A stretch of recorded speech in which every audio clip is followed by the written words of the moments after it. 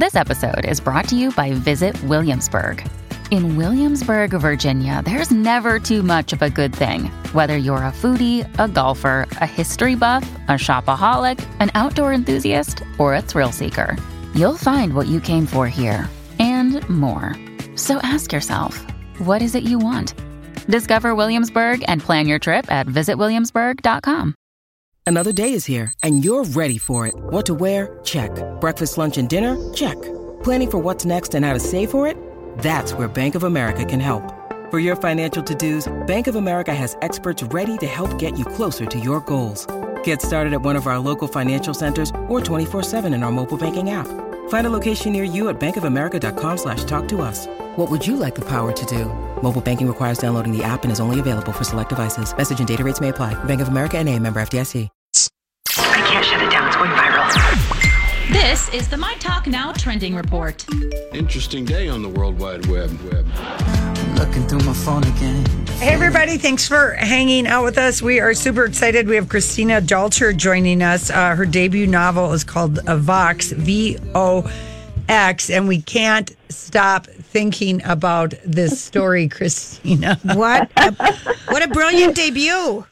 Well, thank you.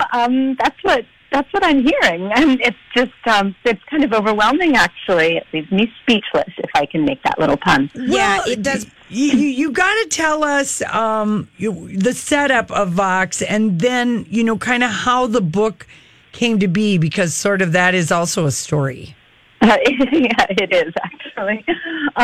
So I don't know which one you want to go first with how the book came to be, and then the setup. I'll go with the what the book is about first. Okay. Actually, we've got a world which is kind of now. It seems like now, and everything is exactly the same in this world except for one tiny little thing, and that is that women cannot speak more than 100 words per day. Oh my gosh. So that's it. Otherwise, everything's normal. Obviously, there's a lot more going on with that. There's a little politics, there's a little dystopia, there's a little family strife and marital strife, and so on and so forth. So we've got kind of this mashup of thriller and women's fiction, and with a little bit of politics. Yeah, and I mean, it is like, I was telling my mom about it, and she goes, "Well, that sounds terrifying." I said, but at the same time, the way you've constructed the story, you can't stop turning the page, because you want to find out what happens to Jean and the family and the rest of the United States and everything. I mean, I know you get The Handmaid's Tale as a comparison, but it's very... your writing style is different than Margaret Atwood's. Yeah, I mean, some would say not as good. I would say better. But I'll take different. I think it all depends on taste, really. There are all kinds of different, books out there, and obviously there are all kinds of different readers out there. So it's good that we have this variety. Vox is really a thriller. It's got the bones of a thriller, the momentum of a thriller, the beats of a thriller. So if you're coming in expecting literary fiction, you're not going to get that. Yeah. You're going to get a much more of a page turner. Not that literary fiction writers aren't capable of writing page turners. They certainly are.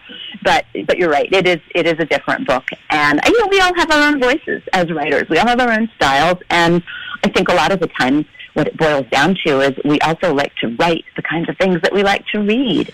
And I like fast books. And Chris, if you're just joining us with Christina Dalcher, her debut model is Vox, which means literally speak or sound, to make a sound. And you're a linguistics. You have a PhD in linguistics. So it's interesting that you write this, because the book is about women only having 100 words to speak in a day. What compelled you to write this story, though? I know you love to read thrillers and stuff, and this is a thriller. Yeah. How did you come about it, though?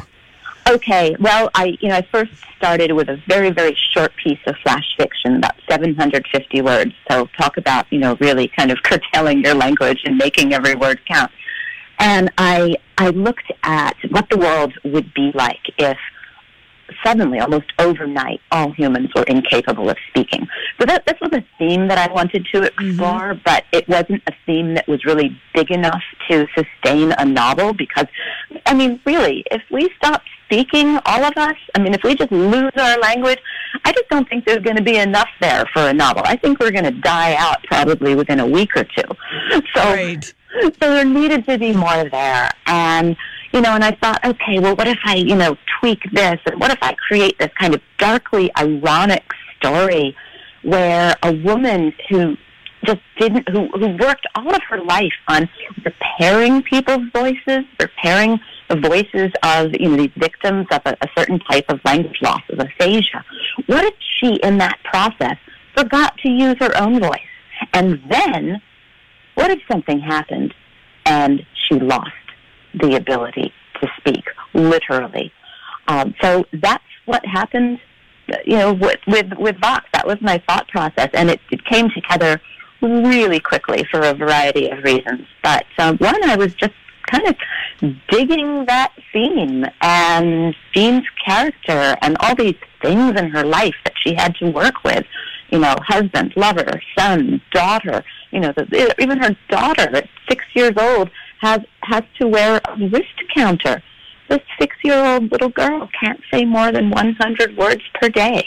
So it was thrilling, and the momentum really carried me through.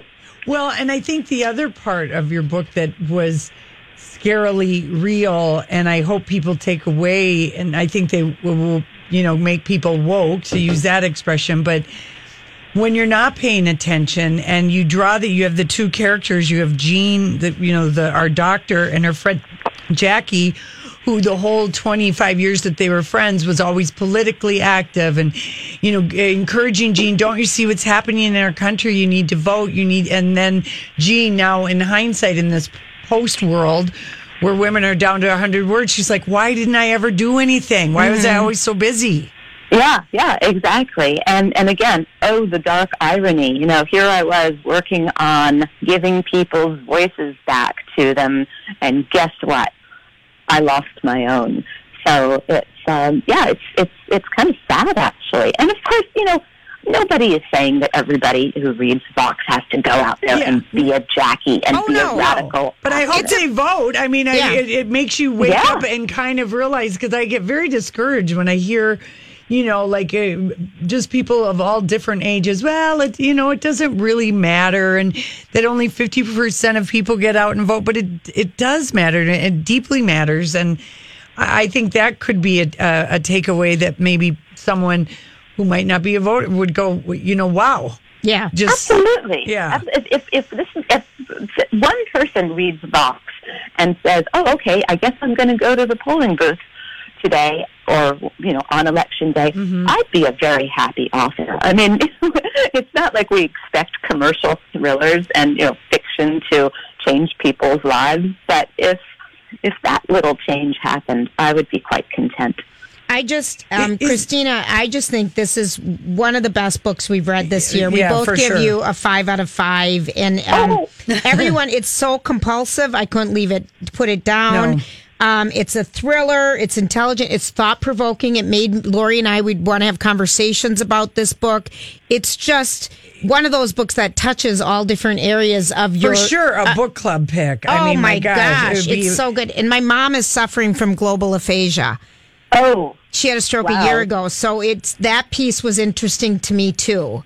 Yeah, you know, that must hit hard. And, you know, and obviously the some of the linguistics in Vox is speculative. Right. You know, Wernicke's aphasia, this particular type of aphasia in Vox, which, you know, targets kind of the meaning center of the brain, you know, in terms of language processing, that exists. But there is, as you know from your experience with your mom, there's no magic cure. Right. Can you work on that, though?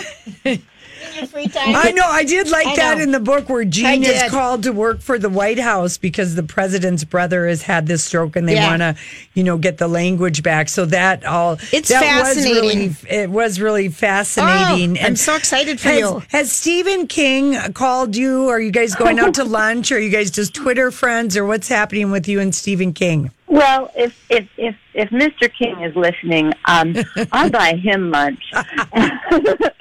Christina, it's so good. This would be like, it's just who's so optioned good. it? Who's optioned it? I can't say that yet, but it's happening. Things are being talked about, but I'm not able to say anything about that yet. I wish I could. Yeah, just congratulations. It's just this book's exciting. Are you working on another book? I am actually. A second book, not a sequel to Vox, is in the works. It's actually finished and in my editor's hands right now. So I expect I'll have a little bit of tweaking to do with that, or maybe a lot, depending on what Cindy thinks up at Berkeley. And then I'm actually working on another novel kind of as we speak. And the second one doesn't have as much to do about language, but it's still dystopian. I'm looking back in history and trying to ask what if we had sort of a resurgence of the eugenics movement. Yeah. Which, as you That's a big know, topic right now. Was a very, very scary period in our American history. And then the third book will return to some language themes. So still fleshing that out, but it's very exciting. Okay, Christina, so I know you can't talk about the movie, but if you were to just like cast Jean, who's like mid-40s, what actress would you just like, if you could have your, dream, who do you have someone, or do you not have anyone in mind at all? I get that question a lot. I mean, Charlize Theron would be terrific. Oh, she would be, wouldn't she? There are plenty of actresses out there, in the UK, in the US. Yeah. I think anyone really who is about that age, who looks like she might have had the life experience that you need for a slightly older character, sort of a middle-aged, mother and wife, and also who, can bring that kind of intelligence that my character Jean has to the screen. Right. Anybody would be great. Okay, so we have to ask you, I know what your 3 favorite books are, but what was the very last great book you read? The very last one. The very last great book I just read an advanced reader's copy of The Farm by Joanne Ramos, which is not out yet, but I think it's coming out in May of 2019, and it is delicious. Now, as for books that are out, I really liked Baby Teeth. Oh my gosh. Yes. Oh, creepy. Not a book for everyone. Right. But again, it raises some really interesting questions about family and parenthood and unconditional love and what a baby, how a baby can change a marriage. I found it absolutely fascinating. Yeah, and that's true, because Christina, that Baby Teeth and Vox, 2 of our favorite books this year. Mm-hmm. Well, then I'm in excellent company. Well, we hope to have you on and hear more and read more about Vox getting on the big screen or little screen or whatever it is. What a treat for us. This book is really an amazing read. Thank you so much. Thank you. And I'll be up in Minnesota at Excelsior Bay Books. When? In a couple of weeks. November 10th, Saturday, she will be at Excelsior Bay Books. Okay, right. we'll remind people on that Friday. Yes. Brilliant. To come out and see you. Thank you so much, Christina. Thank you. Okay, wonderful. We've got a couple copies of the book to give away, 651-641-1071. And when we come back, if you want to share with us one of your favorite books that you've read, we'll be taking phone calls in a couple minutes.